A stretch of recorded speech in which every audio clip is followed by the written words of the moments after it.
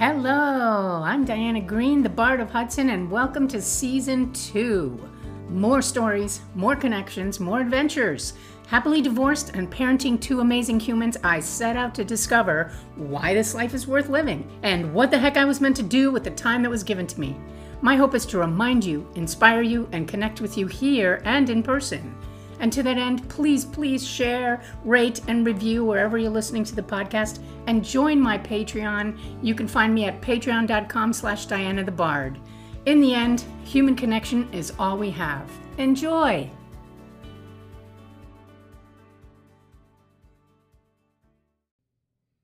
Hello, good morning. So happy to be here with you guys today. I recorded a bunch of episodes in a row before I went to Gloucester, so I haven't been recording since then, and so it's great to be back. Yay! I'm so happy to see you.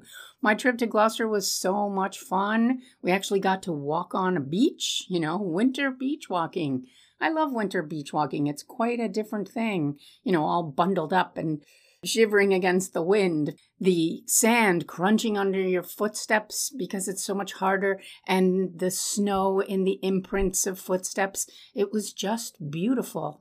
And we drove around a lot. We went sightseeing. We saw the town of Salem, which I had never seen. Whoa, sorry for the real-time pause.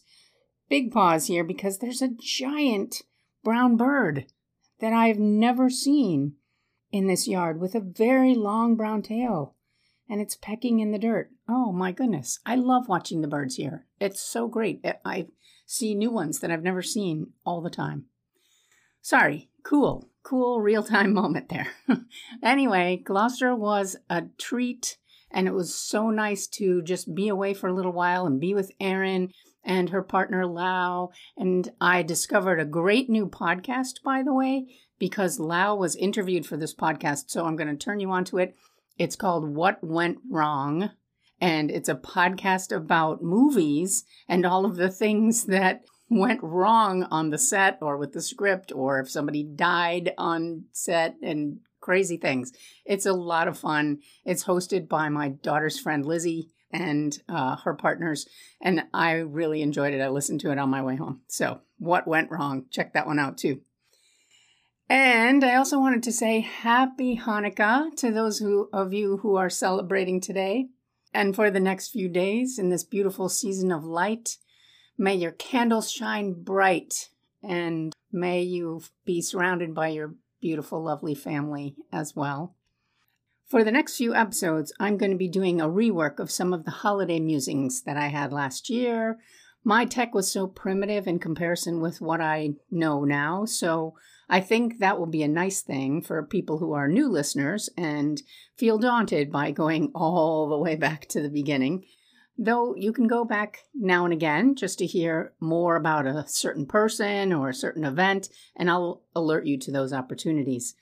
But for those of you who've been listening all along, I'll also include some present-day musings, like I just told you about my trip to Gloucester, and some updates in the episode, so I hope you enjoy that as well. May the blessing of this season of light and love shine on all of you. Thank you. So here is episode 79, reworked to tell you about a tradition that I loved so much from my childhood, the Christmas caroling parties of Sneden's Landing. I can't believe that Christmas is only 1 week away. The year has gone so quickly, and yet not so quickly, right? So much has happened and so much has changed in this year.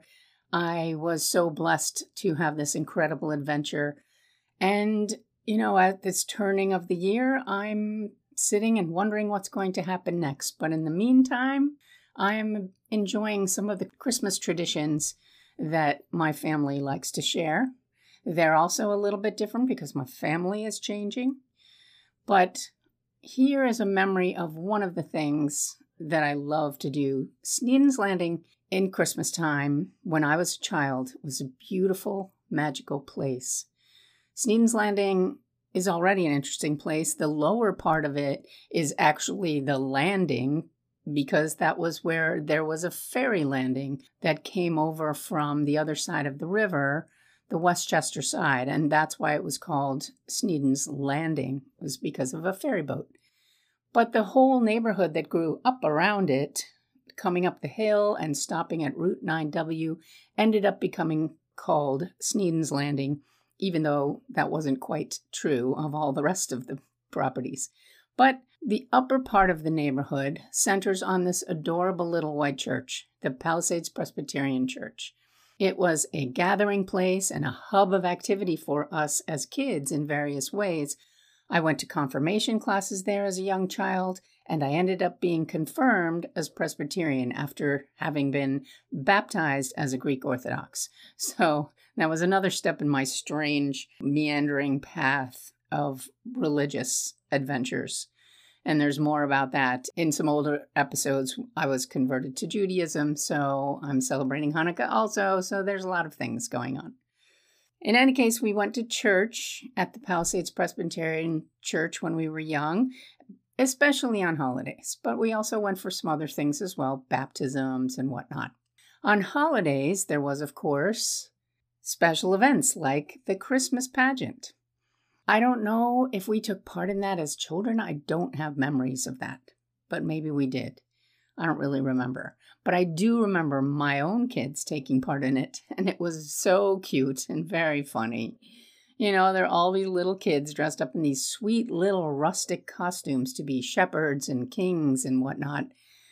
These costumes have been kept in boxes for decades and decades, so they show a little wear, and now and again I've been commissioned to remake some things.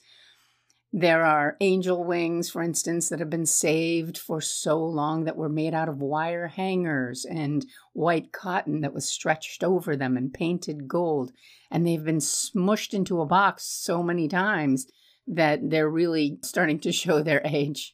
You have to pull them out and kind of reshape them every time you want to use them. So when my kids were very little, I would help with the pageant, and I'd be one of those moms who was outfitting all of the kids backstage at the church, and they'd come out in their cute little groups.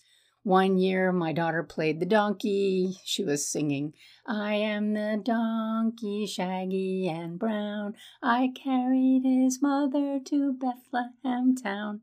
So cute. I don't even know where these songs come from, but each of the creatures have a song. And I remember Noah, my stepbrother, was Isaiah one year, and he gave this dramatic, exciting performance of Isaiah, and everyone left the church remarking about what an incredible actor he was going to be. I guess, selling stock for a hedge fund demands a high level of acting too, yes. But we had other traditions in the neighborhood as a community.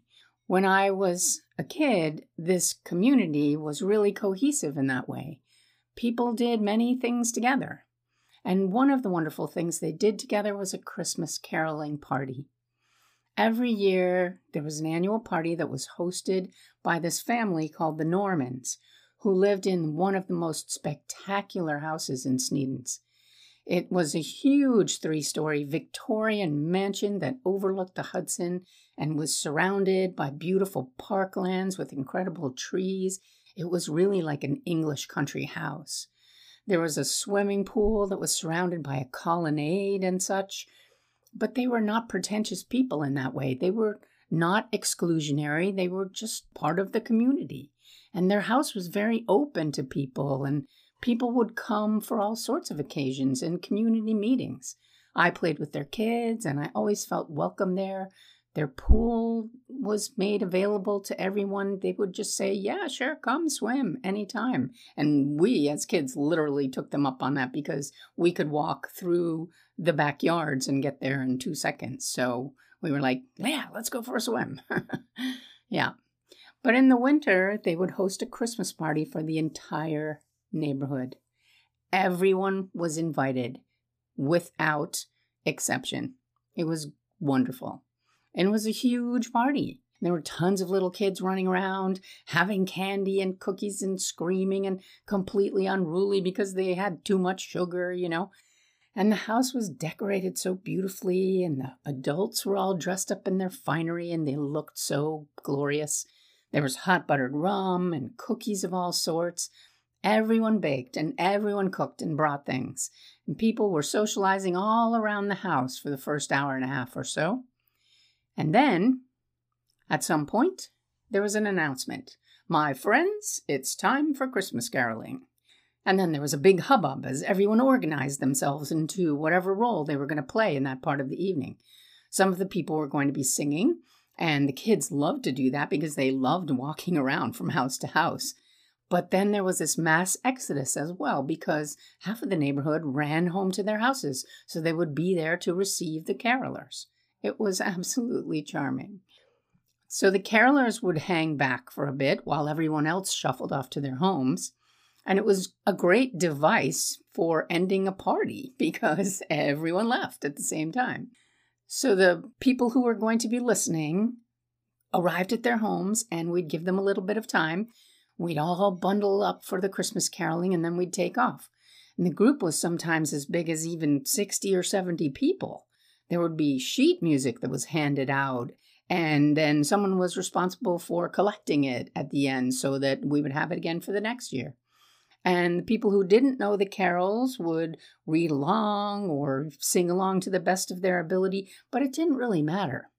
But sometimes I remember standing next to some people who had unexpectedly fantastic voices, like a basso profundo that knocked your socks off, or some full-throated soprano who could really hit those high notes. They were just wonderful to hear. I delighted in learning those carols too. Each year I would learn more and more of them, and we would sing outside of people's houses, and we always ended with, "We wish you a Merry Christmas. We wish you a Merry Christmas and a Happy New Year." And I remember people's faces being downcast at the door when that song began, because they were like, no, don't finish, don't leave. But we'd have to be on to the next house, and then on to the next house. And we walked all over the neighborhood singing, and it was a long, long event. I think the party must have started probably at 3 or 4, something like that, because, it was already dark, right? And at the end of the evening, we would start our walk down this one long flat road called Woods Road that went off into the woods, obviously, Woods Road. And almost at the end of it was this little cottage. It was like a hobbit house that belonged to my piano teacher, who I think I've told you about before, named Mr. Powell. He was a fantastic pianist. He also directed the choir for the church services in a nearby town called Tappan, and many of his students were conscripted to sing in that choir, so it was quite a full and rich-sounding group. And when the carolers arrived at Mr. Powell's house, he would insist that we all shuffle into his living room. He's like, "Oh, you're cold. Come in. And we all packed in there. It was a tiny house, but it was quite a big, lovely living room. The room just ended up being full to the rafters of human beings, and he would play and he would play. He had a grand piano in there.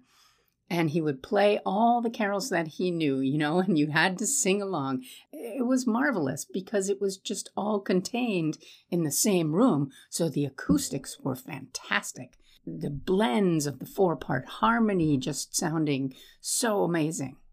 And he would insist on the next one and the next one. "Oh, but you can't leave until we do Away in the Manger," or, "Oh, how about We Three Kings?" And we'd have to sing all the verses, And then his wife would come out with some treats. "How about some cookies?" And we had already had so many cookies at the other party. But of course, what's one more cookie at Christmas time? And finally, we would sing Silent Night. And that would be the last song of the evening in its entirety, because that one was his favorite. And then we would break away, and everyone would drift off in groups towards their own house with flashlights and rosy cheeks and wishing everybody a Merry Christmas. It was just such a lovely tradition. And that kind of generosity in terms of hosting is really rare now. It continued for a while at the Norman's house, and then at some point, they were unable to host it anymore. The wife, the mom, she died of cancer. And, there was a time when they just didn't want to do it anymore. And another home took over for them later on. I was an adult by that point, and that tradition continued for a little while. It was such a warm memory for so many people that they just tried to keep it up, but eventually it died out after a while because the neighborhood changed. That happens, But it still lives on as one of the most delightful things that happened when I was a child. So thank you so much for joining me in this memory, and I hope that in the next week or so you are building beautiful holiday memories together with your loved ones as well. Many, many blessings to you, and I'll see you next time. Thanks for listening. Please reach out with your thoughts and your comments. You can find me on Instagram at Diana the Bard, or Facebook at Diana Green, or on my website, bardofhudson.com, where you can listen to the podcast directly from there or leave comments. I would love to hear from you. And please check out my Patreon page for photos and videos and extra goodies that I don't share anywhere else.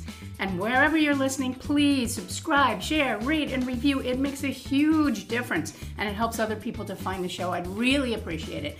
Thanks so much. Bye.